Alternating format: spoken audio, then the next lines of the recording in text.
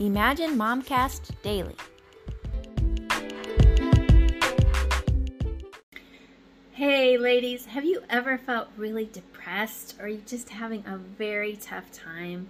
I was having a really tough time like the last few days, and I just felt like I wanted to kick a cat or I wanted to just get in bed and cover up or sit on the couch and watch stupid movies. Like, I just was really struggling.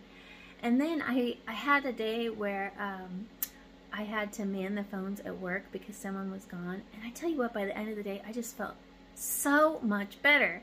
And I think it just made me realize that, you know, I need people, and the work that I've been doing doesn't involve a lot of people. And I was just getting really depleted without realizing it. And it was such a revelation. I mean, I should have known, I guess, but I just didn't.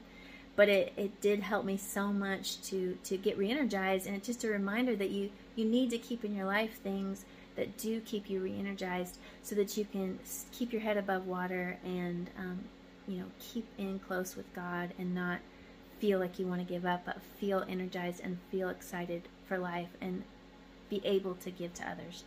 So make sure you find that thing or several things that really re-energize you, and make sure those are in your life today.